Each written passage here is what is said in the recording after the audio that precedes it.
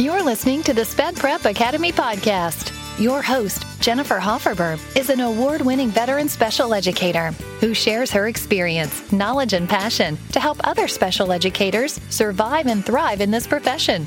Join her and other guests as they share tips and tricks of the trade for the ever-crazy, completely overwhelming, laugh so you don't cry profession of being a special education teacher. All right. Well, we are back for the second segment of the Sped Teacher Small Talk, where my monthly co-host, Paul Hubbard, joins me for an open conversation about a topic that we choose on air. So how are you tonight, Paul? Oh, doing good. Got several IEP meetings coming up, so you know how that goes. Just they seem to all come at once. Just living the dream as a special ed teacher. Oh, yeah. So this is how these episodes go. In case you missed the last one, we have created an electronic spinner type of thing with a whole bunch of different topics dealing with the field of special education.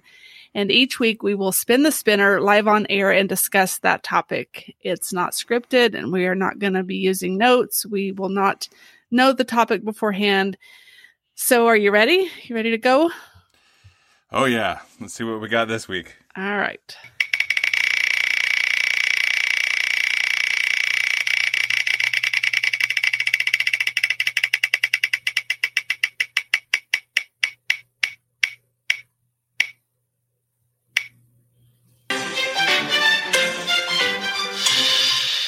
All right. Well, and today's topic is transition. So that's a broad one. So boy. When I think of transition, I think of how it's so different for elementary teachers versus middle school teachers versus high school teachers. So your experience is the special education teacher's first experience with having to write the transition part of an IEP. So you just want to talk about what it looks like at your level?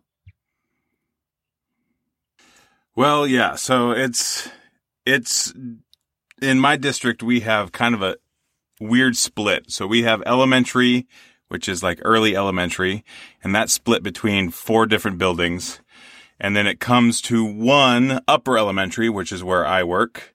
And then they transition to middle school, which is like 7th and 8th grade, and then to high school. So there's a lot of transitions.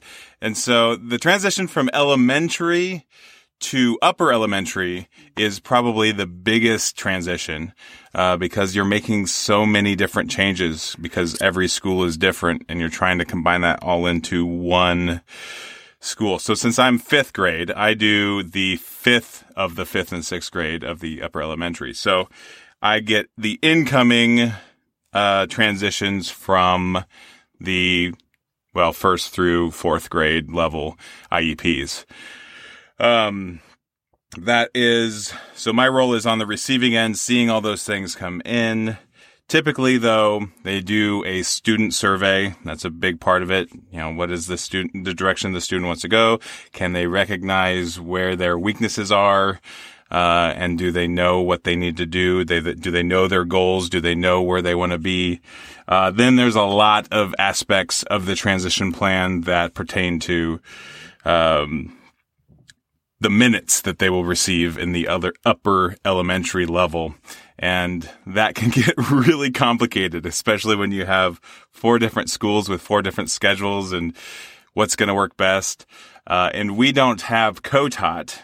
They do at the middle school level, but not at our level. So we have to really try to think about how we're doing that because they do have co-taught in some of the elementaries, but not our building. So we have to really adjust because ours is similar to the middle school, but it's also different in that we don't have co-taught. We don't have block rotation in the same way that they do. So complication of transition meetings is a little over the top at our school district specifically. And that's just what you get at certain districts. Sometimes there's like distinct transition times, and other districts you have several different transitions along the way. Not saying which one is good or which one is bad, but there's definitely some pros and cons to each. So at the elementary level, whether it's early elementary or late elementary, what transition looks like there is more of just the questionnaires, asking kids what they're interested in, like you said, kind of exploring different, or exposing, I guess would be a better word, exposing them to all the different things that they could be in the future, and exposing them to how to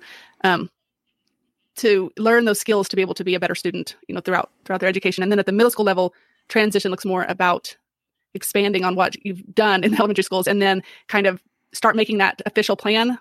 So at age 14 in my district, we have to have the plan in place when they're 14. Is that how it is in your district? Yes. Yeah, we do not have any 14-year-olds. We're close. We have a couple 13-year-olds, but most of our kids leave us at 12, so we don't have to deal with the official transition plan. But there are transition meetings coming into 5th grade and then leaving 6th grade and going to the middle school. So when they're 13 and they're getting ready when they turn 14 during the IEP year, they have to have a plan in place. And that plan is going to look a little bit more in depth as far as transition goes for us. We start using some of those informal assessment tools to be able to start looking at some of their interests, like interest inventories, aptitude tests, things like that. So transition at the middle school level, I know that I had experience because I used to teach up to 6th grade. And so we did have some that were turning 13. And I'm pretty sure I even had one that was turning 14 because he had been retained. But, having that formal paperwork in place is a whole different ballgame because there's so many different pieces of that. But then as you move into high school, that's where it really comes into trying to figure out and guide the students on what they think that they might want to do with their life. And I know that a lot of that comes into the parents as well. Yes. And when you get into high school, you can customize your schedule a lot more than you can in the elementary. Like, we have 5th and 6th grade teachers in our building, but they don't really differentiate. There's no there's a gifted class, but that's essentially the extent of our differentiation for there's not an upper reading level or a lower reading level per se. So when it comes to transitions, it's more so okay, what teacher would be the best fit to accommodating this student? What team of teachers would be more accommodating in this specific instance with this specific student, which gets challenging, with the limits to how many special ed kids can be in a gen ed classroom at a time. And you get there's a lot of details that have to be kept in mind, but it is a lot less official than the moving to the 14 transition plan, which I did do a couple times. I taught 6th, 7th, and 8th for a semester during student teaching and had to do a couple transition plans with that. And they are intensive. They require a lot of data. They require a lot of those informal assessments that you brought up.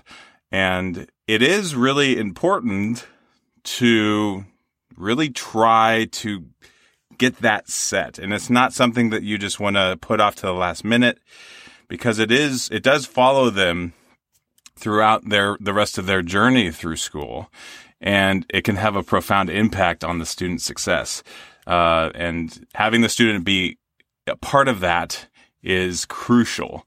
Because their interests are going to be what they're motivated by, which can help them to push through some of their learning struggles. I was sitting in a meeting. Since I took on this job as an instructional coach, I've had to be a part of these transition meetings in the high school. And we were sitting there, and the student had said she wanted to be a veterinarian. And then during the meeting, it was during an informal questionnaire that she had said that. And then in the meeting, she's like, well, I don't know if I really want to do that. So it's hard to try to pinpoint kids down, especially if they don't have enough experience with the different things that they can do in life. There's so many options out there for them. So I think it's hard to try to pinpoint them down, but I agree that, the more that you can get them to narrow things down, the better you're going to do as far as getting them into the correct classes, like you said, and then, pushing them towards graduation and what they want to do post graduation. Exactly. Yeah. Kids often don't do what they need. They do what they want. And so I know, at least for my school, for my kiddos, all of them want to be either NBA players or YouTube influencers. And, it's not that you want to shut down their dream, if that's really what they're interested in right now, but the likelihood of that happening is so up to chance. And there's so many people that do it and don't succeed. And you want to give them something that's more sustainable, but you also don't want to crush their dream, because they have the dream of being an influencer. And there's a lot of steps you can take to help them like realize, oh man, there's a lot more work to this than the surface level of this YouTube episode that I'm watching from this YouTube star or the NBA. You know, it's not just the games. There's a lot that goes into it. There's the practices, there's the, the injuries, all that comes into play. And that's just education. The more they learn about that, about those specific instances, it'll help them be like, well, maybe this isn't for me. Or maybe, as some of my kids, as a, 4-foot high middle school student, the chances of me making the NBA are very small. I'm not Pistol Pete. There's gotta be, something that can be achievable. And sometimes helping kids find that it can be a challenge, but my approach to everything is educate, give them the chance to learn. If they're interested in YouTube, then dive into that and be like, hey, this is all it takes. Why don't you try to make a YouTube video and see how you like it and see how much is entailed in the whole process and help them to learn that. There's so many free resources available. You can, for like $12 on like Skillshare or something, you can get a full comprehensive view of what it looks like to be something. And if we give those kids the opportunity to see that, they'll be like, wow, that's a lot more work than I was expecting. It doesn't just happen, it's not all you get discovered with one viral video and then it's all uphill from there. No, it seems that way because that's what's presented to us because we follow the people that have that happen to them. But that's so rare when you put it in the population of the world perspective. And so, yeah, I think that we, as teachers, we've got to really balance that line between discouraging their dreams and also helping them find something that is more achievable. For like the veterinarian thing, like for someone in special education, this is a passionate thing for me because I have disabilities. I shouldn't be a special ed teacher by the definition of what struggles I have. Like I should not be there. And it was hard. It was the most difficult journey to get to this point. And being dyslexic and having ADHD and trying to be on top of all the paperwork and meetings and everything you have to do, I've had to grow and stretch so much more than the average person. But that's not to say that student who wants to be a veterinarian couldn't be a veterinarian, regardless of what issues they have, because I did it. It was hard. There was some really tough spots, but I did it. And I want kids to know that like the only limit to what you can be is you and what effort you put in. Because I was grinding my wheels, spinning my wheels for many years before I got traction. And man, it's just one of those things like, and that's so important for the kids to have motivation. And too many teachers, well, I had several teachers say, don't become a teacher as I was becoming a teacher. I'm like, wow, wow, that's great vote of confidence. But I am, and I see the struggles that they were probably dealing with. And I see that there's a lot of problems in education, and that's going to be the case in any field you go into. But I decided to do it, and I did it.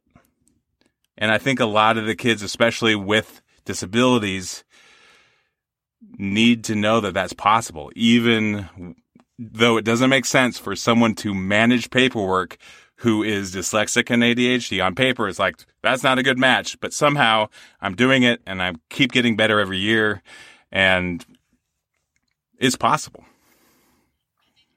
I think our students need to know more of the stories like yours, because I have sat in meetings when a kid says, they're going to be a doctor, and, whether it's right or wrong, more likely it's wrong, but I'm like, are you really going to be a doctor? Do you really have the skills to be a doctor? But I feel like if they can hear more stories like yours, then they can realize that I can do anything as long as I'm, set my mind to it. And I feel like our students need to have as much exposure to these things as possible to truly know if this is something that they want to do. Like you said, they need to experience it. So getting them out into the community during their high school years and letting them job shadow or follow somebody around just to see is this something I really want to do. So transition, just to sum up kind of what we said, transition means you're transitioning from building to building. And at those times you are figuring out, the different types of services and the different types of schedules and the different types of, accommodations and modifications you might need at a different level. But transition also means getting those plans into place by the time that they are 14 and then working on that transition plan formally throughout their middle school and high school years. Yes, definitely. I really like to take the time, since I'm working with the kids right before the transition is put into place. I really like to just buckle down on some of their skills and see okay, they have a reading fluency goal. Is that because of effort? Is it because they missed a lot of schooling? Or is it because their specific learning disability is really making this an area of struggle? Oftentimes I find when I'm consistent with the intervention and I do it every day and I push through their frustration with doing it and I help them push through that and I provide extrinsic motivation long enough for them to find that intrinsic motivation, oftentimes the kids are more capable than they even believe. I do SLO every year. As the first 5 years, you have to do a data plot to, say these are the goals of my students and I want them to achieve it for my evaluation purposes. And I'm always whenever a kid goes beyond what I thought they could do when I first met them, I just call their parent every time. Hey, guess what? They read 40 more words than their goal was for this year. And it's only halfway through the year. And then I use that excitement and I say, hey, do you want to encourage this? Do you want to help them get further?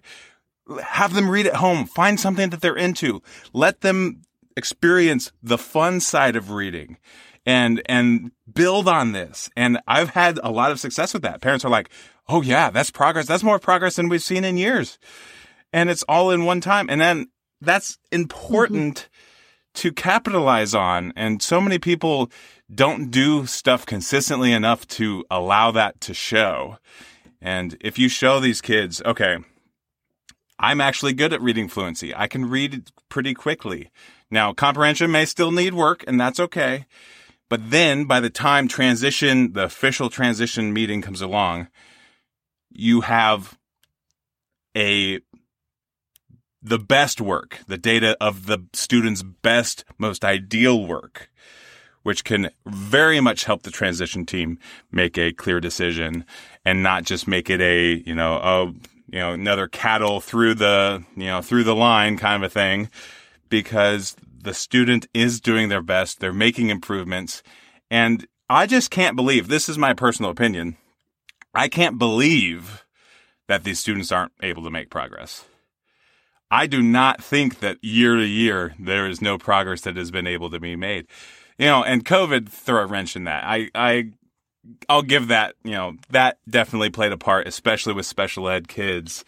But I just can't believe when students come to me that they can't make progress. And then all of a sudden with me, when I'm consistent, they are making progress. And so I really wish that before that transition meeting happens, that people would make sure that the students are reaching their best so that they can build on that foundation and not just give them stuff they don't need, give them stuff that they need in their second half of their education. So that made me think of something. We had a conversation at the high school the other day, and they said that they have some students on their caseload that the student doesn't know that they're in special education. So at what point do you, in the child's educational career, do you tell them, hey, you're on an IEP, these are your goals? I have always told my kids, so I didn't know if that's just something that wasn't common, because I feel like they need to know. They need to know that they have goals, and so that they can work towards them and make the progress that you're talking about.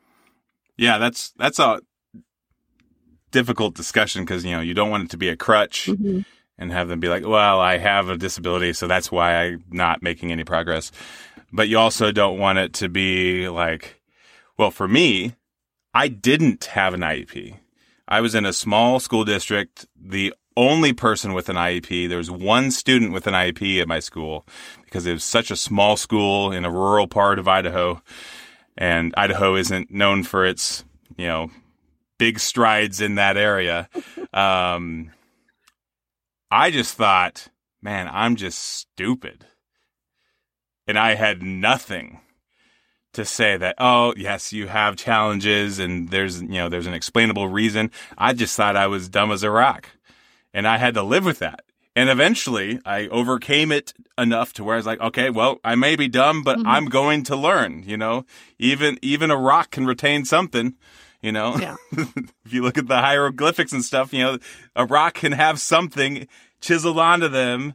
And that's, I'm going to put the work in. And that was the decision I made. But I wonder sometimes, if I had been on an IEP regiment, if I would be as willing to overcome things as I am. That's something that I've thought about, but it's, give the kid, it's how you explain it to him. Say, hey, there are some things in your brain that make you neurodivergent, which means you are unique. You have, make sure that you emphasize you have intelligence. And it may not show up in school, but you have an intelligence. But I want to help you to be well-rounded so that you can function in the real world and then find something that uses your intelligence and do that. But for now, let's work on these goals and make sure that you can write a check out, checks don't really exist anymore. Fill out a form, all those kind of things.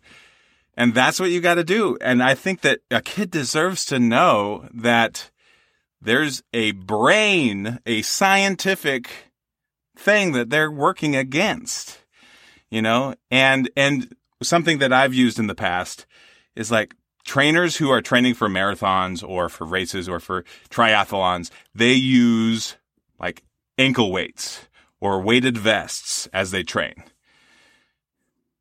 And if you can phrase it as you have a weighted vest, you have an ankle weight. That is something that at birth you were given, which makes it a lot harder in the training, in the beginning parts of education. But once you find a way to get that ankle weight off, you're going to fly. You're going to go faster, farther, push harder than anyone because you have had to work against something your entire life. And when you find a way around it, find a way to take it off, you are going to grow beyond belief. And everyone's going to be like, what happened? And that's what you really have to phrase it as. It's got to be exciting. You are given the opportunity to have a difficult journey to make you more resilient going into the world. Yeah. I always try to frame it with them as you are special, you're unique, you learn differently, but you're not the same as everybody else. You're not just a boring old student. You have these struggles, and these struggles are going to make you a better human being in the long run. And so I always have very candid conversations about being on an IEP with my upper students, not necessarily my kindergarten, first, second. They can't understand exactly what's going on. But Definitely when they're transitioning from late elementary to middle school, those conversations need to be held. Definitely. Yeah, I think that's so important. And that's one of my strengths going into special education is like, I can say, hey, I get it. I know what you're going through and it sucks. It does. But man, I wouldn't be the person I am. There's this phrase that I've heard a lot is like, you've got to live like no one else so that you can live like no one else.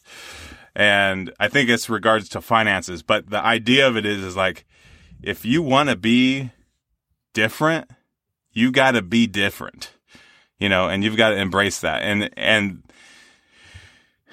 there's one of the issues with the educational system is its cookie cutter nature. And the special ed kids, they are affected by that in an emotional level because they don't fit. No one can make them fit in that cookie cutter. Yeah. But they don't realize the benefit of that. The fact that in throughout history, it's been the neurodivergents that have made the biggest impact on the world. You look back at almost all of our celebrities, the people that revolutionized the world, and they had something. They had ADHD, they had dyslexia, they had something that made them, yeah. And it's so true, yet somehow we think the system is like, okay, well, just keep cookie cuttering it and everything will work out. And, it's hard. I get it. And you can't change the system. It's been in place for a long time. But you need to let the kids know, hey, you're kind of the rebel. You're kind of the one that no one can make fit into this mold, which means that eventually when you get out in the world, you're going to be different there too. And it's going to be a good thing. Yeah. Well, I feel like that's a really good place to end it. I love that. If you want to be different, you have to be different. I think that sums up, special education as a whole. It just sums it all up. So thank you again for another great episode. I always enjoy just chatting with you, and I will see you again next month. Good. All right. Well, have a good one. We'll talk to you next month. Thanks for sticking with me until the end. I can tell just by listening to this show that you are just as dedicated to the field of special education as I am, and you want to grow into an amazing educator. And I'm here for it. I'm here for you, and I'm so thrilled to be able to share all of my wisdom of being a veteran Sped teacher on the Sped Prep Academy podcast. If you liked what you heard today and realized you have found your Sped soulmate, please subscribe and head over to spedprepacademy.com/podcast to check out the show notes and sign up to be notified each time a new episode airs. Go out and have an amazing day, and I'll catch you on the next episode.